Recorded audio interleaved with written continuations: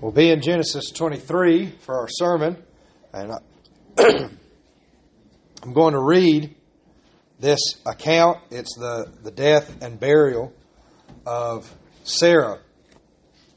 I'll go ahead and let you know that my goal with the sermon today is just to make a couple or three brief notes from this narrative of Sarah's death and burial, and then use that to move on to another topic that is not a direct connection. And that's why I want to say this up front.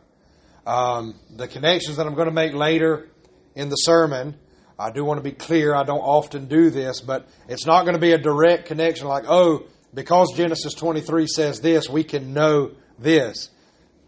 But there are some general observations that I want to make that I believe will be beneficial and encouraging to us to consider as believers who are also sojourners on this earth while we await our heavenly home.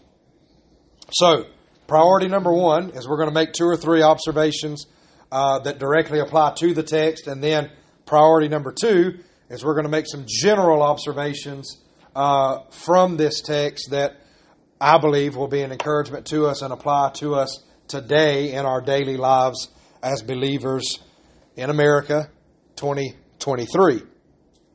So, bear with me as I read this. I'm going to read the entire chapter in one reading, and then we'll go from there. It is only 20 verses, so I hope nobody just had an anxiety attack or a panic attack when I said we're reading the whole chapter. It is just 20 verses. Genesis 23, starting in verse 1. Sarah lived 127 years. These were the years of the life of Sarah. And Sarah died at Kiriath Arba, that is Hebron, in the land of Canaan. Note that, in the land of Canaan. And Abraham went to mourn for Sarah and to weep for her. And Abraham rose up from before his dead and said to the Hittites, I am a sojourner and a foreigner among you. Give me property among you for a burying place, that I may bury my dead out of my sight. The Hittites answered Abraham, Hear us, my lord, you are a prince of God among us. Bury your dead in the choicest of our tombs. None of us will withhold from you his tomb to hinder you from burying your dead. Abraham rose and bowed to the Hittites, the people of the land, and he said to them, If you are willing that I should bury my dead out of my sight, hear me and entreat for me Ephron, the son of Zohar, that he may give me the cave of Machpelah, which he owns. It is at the end of his field. For the full price, let him give it to me in your presence as property for a burying place. So just to summarize, I know that you're reading this along with me, but Sarah has died.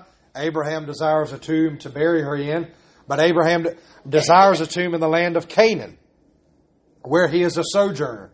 So he makes a plea, and they say, hey, you're a prince among us, or a prince of God among us. We acknowledge that God's favor is upon you. Pick a cave. Pick anywhere. But Abraham makes a specific request to get Ephron, the son of Zohar, for the cave of Machpelah. And he says, I will pay for it, for the price of the cave. Let him give it to me. Picking up now in verse 10. Now Ephron was sitting among the Hittites, and Ephron the Hittite answered Abraham in the hearing of the Hittites, of all who went into the gate of his city, or went in at the gate of his city. No, my Lord, hear me. I give you the field, and I give you the cave that is in it. In the sight of my sons and of my people, I give it to you. Bury your dead.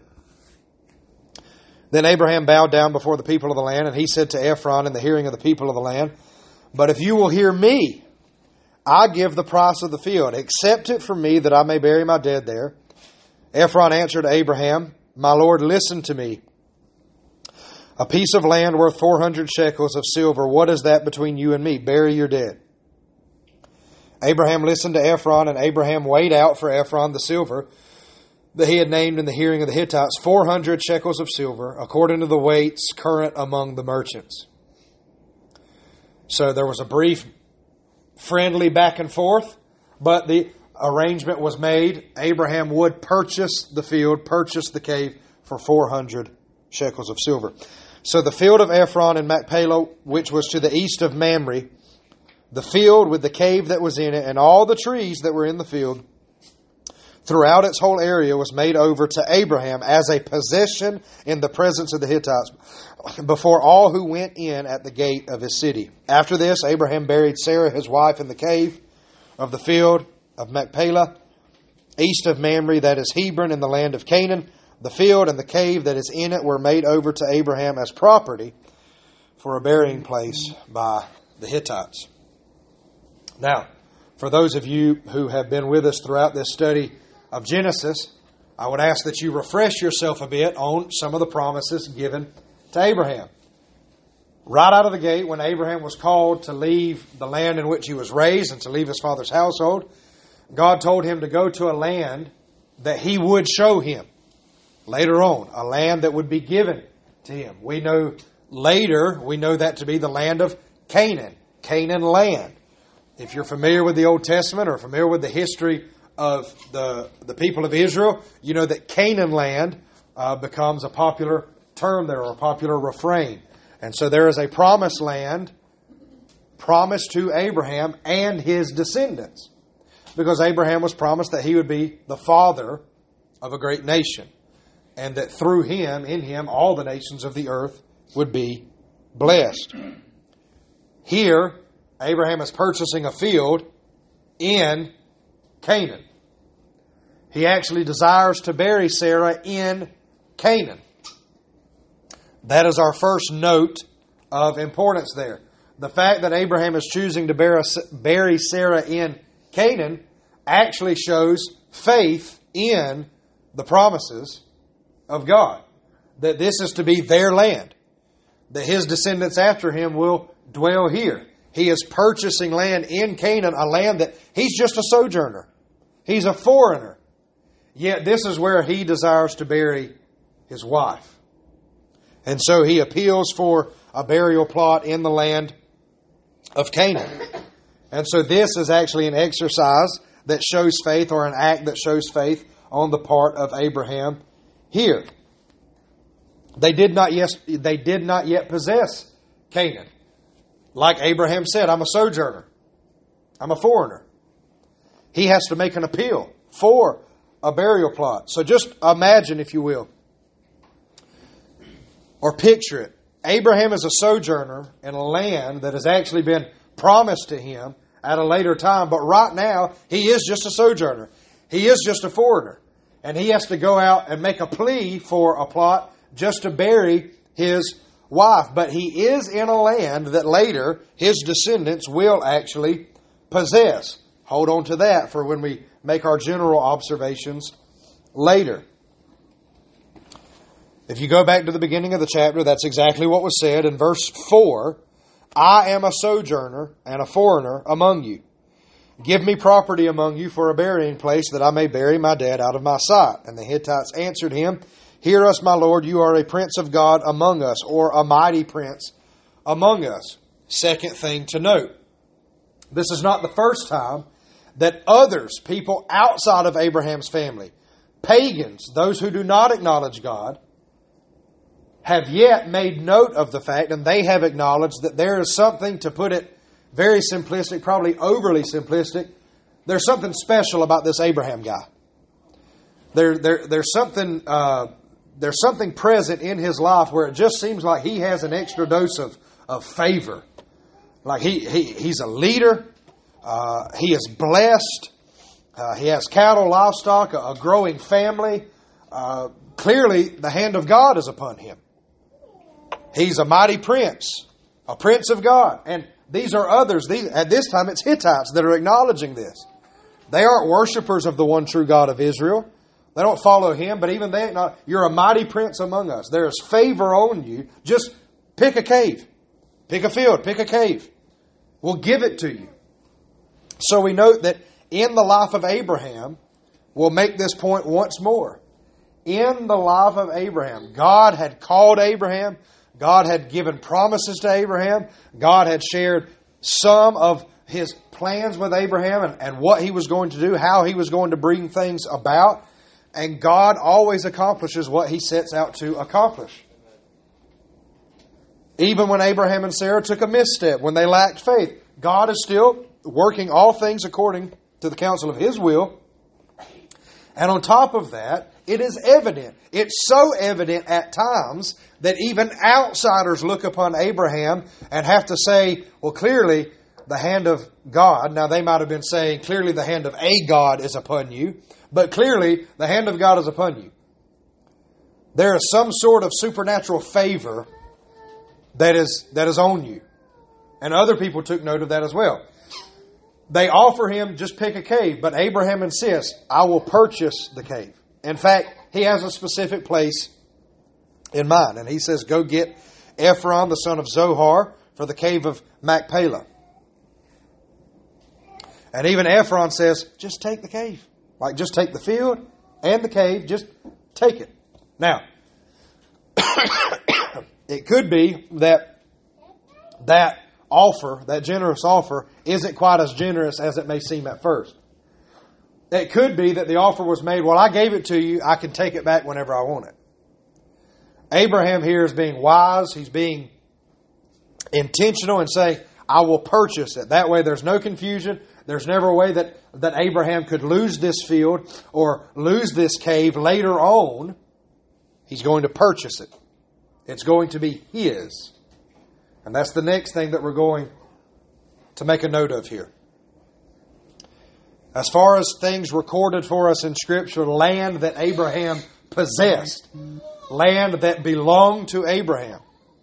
This is the first little plot of Canaan that was Abraham's. Now, it won't be until many years after this that the land of Canaan is overtaken by the Israelites. But here, in just this little burial plot, this little field, and this little cave, we have the beginnings, or the first mark that, okay, this is a part of the promise. Abraham has just purchased a plot of land. This land is Abraham's. And it starts small. Just a tiny, maybe an insignificant plot of land to bury his wife. But we know what's coming because of the promise of God. Because of the promise of God, we know that at some point this land is going to belong to the children of Abraham. But how did it start? It started with the very first little plot of land in Canaan that belonged to Abraham. And that was just this field, this cave in Machpelah that he purchased for 400 shekels of silver. Nevertheless, we have our first little glimpse at the physical fulfillment of Abraham and his descendants possessing the land of Canaan. And I want us to note that. Again, you've heard me repeat this 1,000,000 times. God is faithful. God told Abraham there was a land that he was preparing for him, and it was so. God said that Abraham would become the father of a great nation, and it was so. God told Abraham that him and Sarah would have a son. Again, not him and Hagar, him and Sarah, and it was so. Isaac has been born at this point. God told Abraham that all of the nations of the earth would be blessed through him. Now that has not happened yet, of course. But we know, in Genesis it hasn't already happened, but we know it has indeed happened because it is through Jesus Christ, the true promised Son, that all of the nations are blessed. The hope of the gospel, the gift of salvation, which goes out to all the nations. And how did that start? What is that promise connected to? That promise that the Savior would be born through a particular line. Where was that origin? Where was that Genesis? Abraham. In you will all the nations of the earth be blessed. If we were to look at the genealogy of Jesus Christ, we could actually trace it all the way back to Adam. Not just Abraham, Adam. Because that promise is connected to another promise, which God, or a guarantee that God told the serpent, that the serpent's head would be crushed. Through the seed of the woman. And so again, do not miss this. As your pastor, I don't expect you to remember every last little detail that ever got brought up in our study of Genesis. I'll fill you in on a little secret. I don't remember every last little thing I've preached as we've gone through the study of Genesis. So please don't ask me to remember those things. But I've said it before, I'll say it again. I want us all to, at the very least, to see the great, big, grand picture of redemption that is all throughout Genesis, but not just Genesis, all throughout all of Scripture. All of the promises of God, all of the promises of God that are yes in Jesus, are ultimately connected, traced all the way back to Genesis chapters 1 through 3. All of it. And this purchase of the cave of Machpelah is just another small step heading in the direction of the fulfillment of all of these promises that God had given to Abraham. His people will possess the land. And later on, many years after that, all of the nations of the earth will be blessed through Abraham, because there will be a son born to a Mary and Joseph, and his name will be Emmanuel.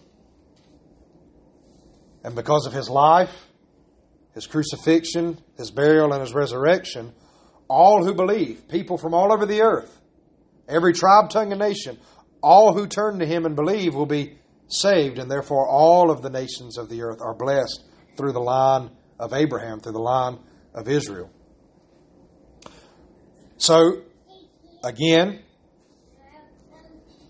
staying true to my word, we've made a couple or three brief observations from this exact text here. You see Abraham's faithfulness.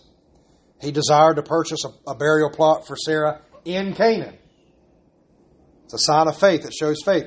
We see that even the people around, they acknowledged, you're a prince among us. You're a prince of God among us. You see that there's something different about Abraham, which that just points to God's faithfulness to accomplish all that He has promised to Abraham. God is faithful. God is good. God accomplishes all that He intends to accomplish. And in purchasing a small plot of land from Canaan, we see the beginning of the actual physical fulfillment of Abraham and his descendants possessing the land, the promised land that God has prepared for them. But it starts small. It won't be until many years after this that the land of Canaan is taken by Israel. So with that thought in mind, we're going to go now to some general observations. As I was prepping for this sermon, I'll just be transparent with you as your pastor. There's certain passages of Scripture, I've talked about this before, there's certain passages or chapters of Scripture that we read them and we even study over them, and we come away thinking, well, there's not a whole lot going on there. And this is one of those chapters. You say, well, Sarah died, needed a place to be buried. Abraham bought a place, and it shows faithfulness. It shows this. It shows that. And sometimes as a pastor, my responsibility is to say, okay, well, what things need to be said? What things could be said? What do I want to bring up? Do I have to bring that up? No, I could probably save that for another time, or that's not necessary. I don't need to make that connection. And you shape a sermon. And I'll be honest, in going through this one, this was one of those, if I can just be totally transparent, I read a chapter like this, and I have thought sometimes that, well, this isn't the most exciting thing to preach through. It's pretty cut and dry.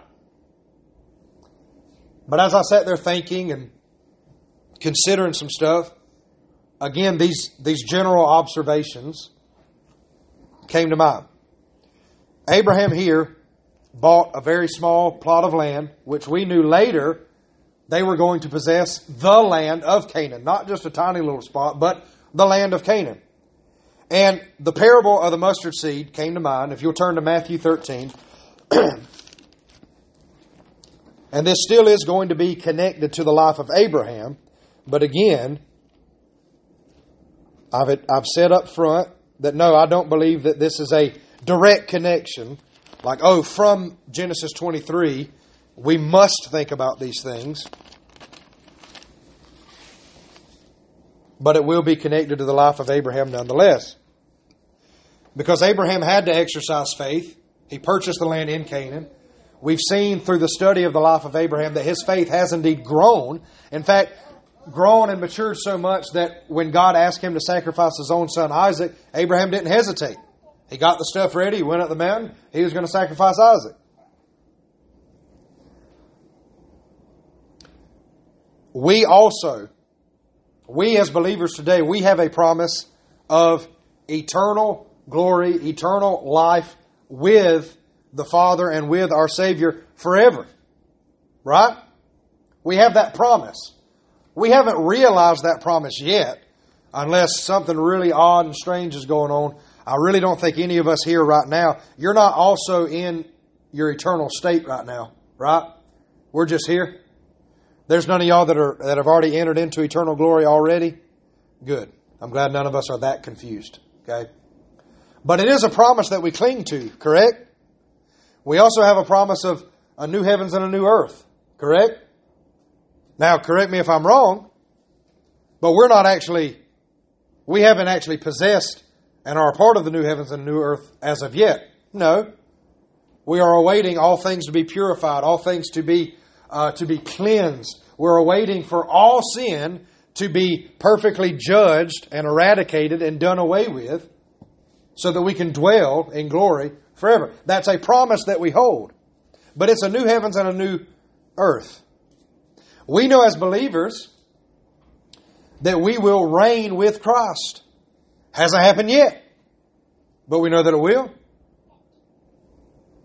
We're told that we will reign with Him. We're told that there will be a new heavens and a new earth.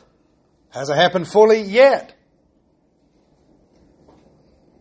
But we do know this. We also know, beyond a shadow of a doubt, Jesus is Lord and He is reigning right now. Before He ascended, what did He say? All authority in heaven and on earth has been given to me. It's a done deal. We know that Jesus Christ the Lord is reigning right now, and He is waiting till all enemies are made His footstool. Christ is Lord. Jesus is Lord. We know that beyond a shadow of a doubt.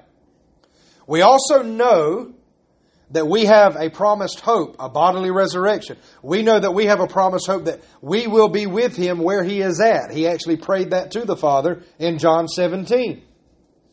But we are in that in-between state.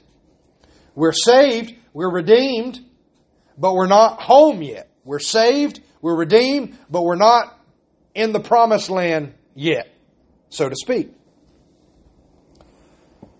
But we hold on to that promise. We cling to that promise. That promise is our hope. And we are sojourners, right now, we are sojourners in a land that is not our own. But there is coming a day where we will possess all the earth. We will reign with Christ over the new heavens and the new earth. It's not here yet. Right now, we're just sojourners here. But there is coming a day where all things will be ours through Christ. So what do we do while we're in between? And how do we know that God really is making good on that promise?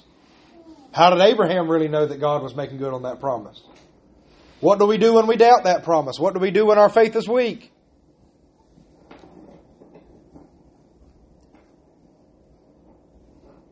I know that I just went through a lot of details there. I threw a lot of stuff out there. But I hope by the time we're done with this, you'll see that it all connects here. We start with the parable of the mustard seed.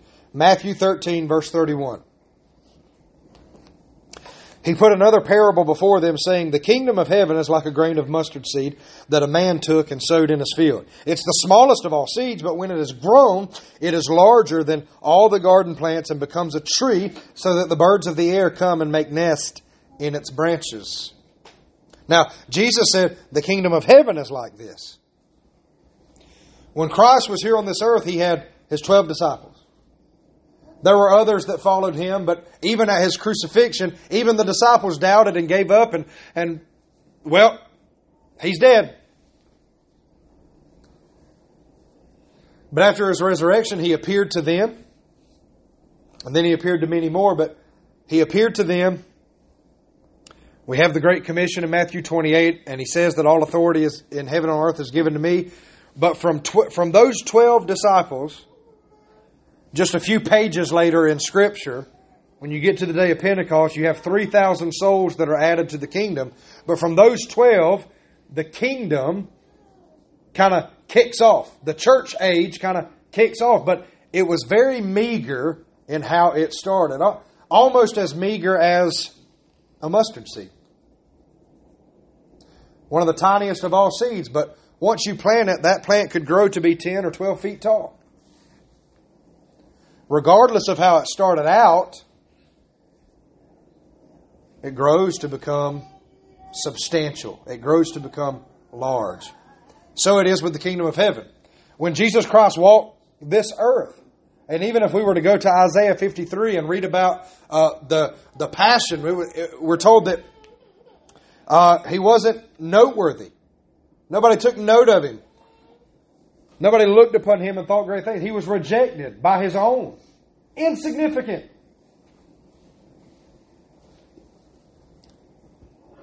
He just had the 12 and a handful of others. And even if you go to the day of Pentecost in the upper room, there was about 120 people. Very meager beginnings, but we're told that the kingdom of heaven is like that mustard seed and it grows. So if we take that into consideration, we say, well, the church age or the church, the reign of Jesus, even His kingdom started very small. But after His resurrection, after the gospel went through all of Jerusalem and even to the ends of the earth, even still today, people from every tribe, tongue, and nation are being added to the kingdom. And so it started in one place, very small, very meager, but the kingdom has been expanding. The kingdom has been advancing ever since. And the result of that is that in glory there will be an innumerable multitude. People from every tribe, tongue, and nation singing praise to God because salvation belongs to God. An innumerable multitude. That's pretty great, right? From 12 to 120 in the upper room to when it's all said and done, an innumerable multitude of people from every tribe, tongue, and nation praising God. Salvation belongs to the Lord. Now, we're alive in a day and age right now where this even came up briefly towards the end of Sunday school. There's so much going on in the world today that can bring us down where we think, oh man, things are getting worse and worse and things are getting badder and badder. To use some bad grammar there. They're just getting worser and worser. My goodness. And it's easy to get down. It's easy to get discouraged. But as a Christian, it actually becomes kind of difficult sometimes. We look out at what's going on in the world today and we may think to ourselves, God, how is this a part of your plan? God, how is this? Is the kingdom still advancing? Is the Lord still on the throne? Because I look at this wickedness and I look at this and I just see evil and wickedness everywhere. And God, what are you going to do about it? And when are you going to do it? It's hard for us to keep a positive, but more important than being positive, it's hard for us to keep a biblical mindset sometimes with everything going on in the world. But at the end of the day, everything going on in the world is biblical. If you go to the Scriptures, you say, oh, well, no surprise here. But furthermore, you say, not only is there no surprise here, what's going on in the world today does nothing to stop the advancement of the kingdom of God. There are souls still being saved each and every day. There are saints still being edified each and every day. And the kingdom is still like that mustard seed, and it's still growing, and it will continue to grow, and it will ever grow until the end of the age when the result is innumerable multitude of people who have been saved from every tribe, tongue, and nation. Another way to look at it, He told them another parable. The kingdom of heaven is like leaven that a woman took and hid in 3 measures of flour till it was all leavened. What does leaven do to bread? What does it cause it to do? We'll see how many people are awake. Causes it to rise. Okay? So the kingdom is like leaven. It starts and little by little you see that bread rising until the end result has been accomplished. So it is with the kingdom. It's growing, it's expanding, getting larger, it's advancing until the desired result. And nothing can stop that from happening. Nothing can hinder that. So much so, you say, Caleb, I hear what you're saying and I want to agree with it, but I just look at what's going on in the world today and I feel like maybe it's been hindered a little bit. Like maybe things aren't exactly the way that they need to be. That's why we started our entire service today in Matthew 16. What did Jesus tell Peter? You're Peter, and on this rock I will build my church, and the gates of hell shall not prevail against it. Is there any force on earth? Is there any evil or wickedness on earth? Satan himself, is he strong enough to overcome the power and the plan of Jesus Christ and of the Father? No. Is there any chance whatsoever for Satan to gain the upper hand? No. It's not going to happen. How do we know that to be true? Because his head, the head of the serpent, was crushed upon the cross. Satan has already been defeated. You say, well, if Satan has already been defeated, why is there so... We're still alive in fallen creation. The effects of sin are still clearly seen. Does that mean that Satan has the power or Satan has control? No, because what did Jesus Christ say before He ascended? All authority in heaven and on earth has been given to me. Who has full authority in heaven and on earth? Jesus Christ the Lord. Let there be no doubt about that. The gates of hell will not prevail against His church, His bride, the true body of Christ. The life of a Christian truly is it's a victorious life. And for us as believers, we cannot fall into the pattern of walking around like, well, I'm a Christian and I know God's in control, but this stuff going on in the world today, it just makes me sad. Oh man, this ain't the world that I want to grow up in, and this ain't I don't want to live here. The sooner I can get to heaven, the better. No, the kingdom is still advancing. God is still accomplishing all that He intends. We as Christians are to be optimistic. More importantly than being optimistic, we're to be sober-minded. We are to think biblically, to think scripturally. Yes, it's getting bad out there in the world. Does any of that stop God from saving? Does any of that hinder the power of the gospel? No. Now, we are also, to make another connection between us and Abraham, that's the kingdom. It's like a mustard seed. It's like leaven. It grows. We know that. We haven't fully realized it yet, but we have that promise. The kingdom is advancing. There will be a result of an innumerable multitude in heaven, singing praises for eternity. We will be with Christ where He is. The gates of hell will not prevail. We have those promises. Back to us. We're in that in-between state. We're sojourners in a land that's not ours. Right? Our citizenship is in heaven. If you think of yourself solely as a citizen of America, as just a part of the population of America, a population of the globe, you're wrong. As a believer, your citizenship is in heaven. This is not our home. Okay? Now, 2 Timothy chapter 2.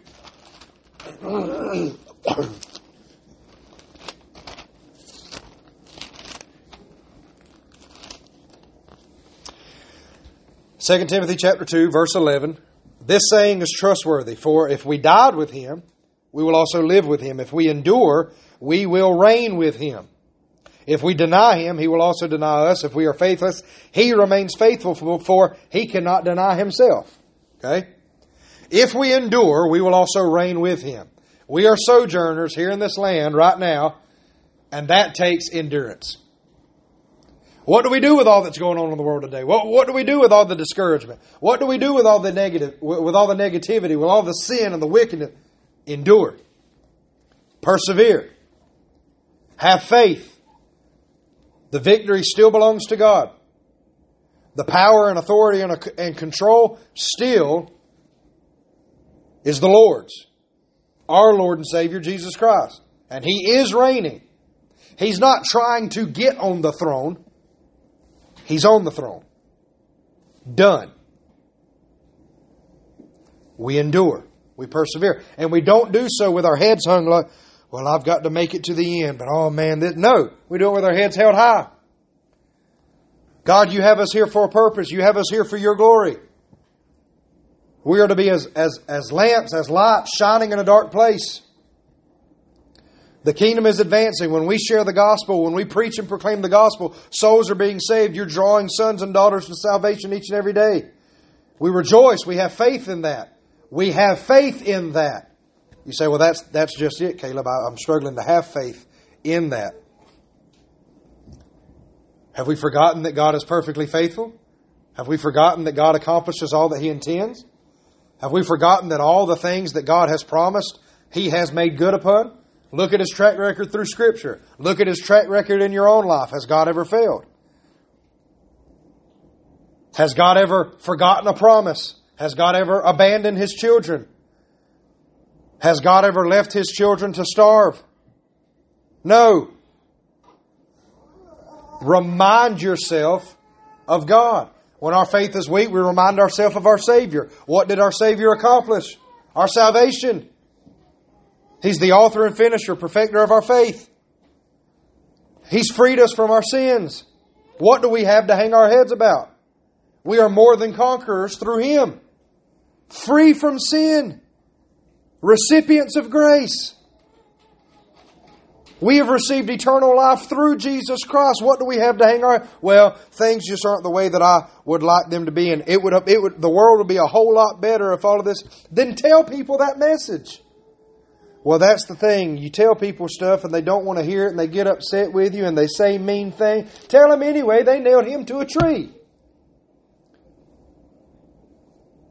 I think we can handle it if people get a little upset with us sometimes or hurt our feelings because they don't want to hear what we have to tell them. People need to hear the truth. Repent and believe. The world would be a whole lot better if there was less sin and wickedness. Can you explain to people why the world would be better? Because there is blessing in being obedient to God. There is blessing and there is forgiveness in turning from sin and turning to God, turning to Christ. That there is only true happiness and true joy and true contentment in Christ, not in the pleasures and the sins of the world. Can we explain that to people? If we endure, we will reign with Him. You don't have to turn there. I'm just going to read quickly here from 1 Peter chapter 2. Beloved, I urge you as sojourners and exiles, abstain from the passions of the flesh which wage war against your soul. Keep your conduct among the Gentiles honorable, so that when they speak against you as evildoers, they may see your good deeds and glorify God on the day of visitation. Working backwards, verse 9, 1 Peter chapter 2, verse 9. You are a chosen race, a royal priesthood, a holy nation, a people for His own possession, that you may proclaim the excellencies of Him who called you out of darkness into His marvelous light. That's what we're here for. How do we respond to everything going on in the world today? What do we do? How do we act in faith? Proclaim the excellencies of Christ. Proclaim the excellencies of the Father to all those around us. We are sojourners. But we are sojourners who have the promise that the kingdom is advancing, that we have been left here for a purpose, and we will be with Him in glory one day. So what do we do during our exile? Proclaim the excellencies of Him who called us. That is what we do. And we do so with faith in the promise that one day, in that new heavens and the new earth, we will be with Him for eternity. We will be His and with Him for eternity. Even though it looks small now. Even though when the death, burial, and resurrection happened, it was just a small number of people. Even when it looks hopeless, as we go throughout our time of sojourning and we're burying our dead and we're losing our loved ones and we're suffering and suffering and suffering, the promises still remain. And we keep our eyes and our hearts set upon those promises, and we proclaim the excellencies of Him who called us out of darkness into light. Because we have the promise that not only we ourselves, and again, you don't have to turn here for sake of time, I'm just going to read this and we'll close. I promise you this really is the last thing I have written in my notes. Romans chapter 8, verse 18. For I consider that the sufferings of this present time are not worth comparing to the glory that is to be revealed to us. For the creation waits with eager longing for the revealing of the sons of God. For creation was subjected to futility not willingly, but because of Him who subjected it in hope, that the creation itself will be set free from its bondage to corruption and obtain the freedom of the glory of the children of God. Take note of what we just read there. Creation itself, the grass, the dirt, the trees, the leaves, the animals, the skies, all of creation longs for the return of the Lord. Why? So that all of creation can be set free from the bondage to corruption. Corruption through sin. That is our hope.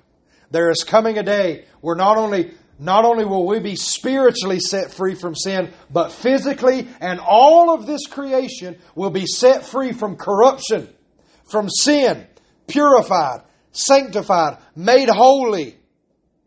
Sin perfectly judged and eradicated and done away with. That's our hope. It's not here yet. But we have faith and we trust in the goodness and the promises of God. We know that the whole creation has been groaning together in the pains of childbirth until now.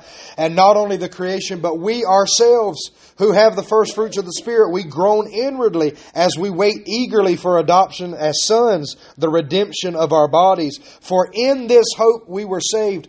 Now hope that is seen is not hope, for who hopes for what he sees? But if we hope for what we do not see, we wait for it with patience. Patient endurance.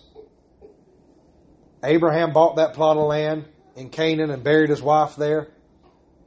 Abraham did not live to see the day where his people fully possessed the land of Canaan. But that was a small little step or act of faith that, okay, God, you've promised us this land. I'm going to bury Sarah here because I know that this is our land. He was a sojourner in a land that his family would one day possess. We are sojourners in a creation that one day all of us through Christ will possess. We will reign with Him in glory. But for the time being, we're sojourners. There will be days where we lack faith. There will be days where we aren't really trusting in the promises of God. And we must remind ourselves, it is God who is faithful. And as long as God is faithful, then we should remain in the faith, strong in the faith, that we should grow in our faith. As long as He is faithful, then we should turn away from doubt and fears and anxieties.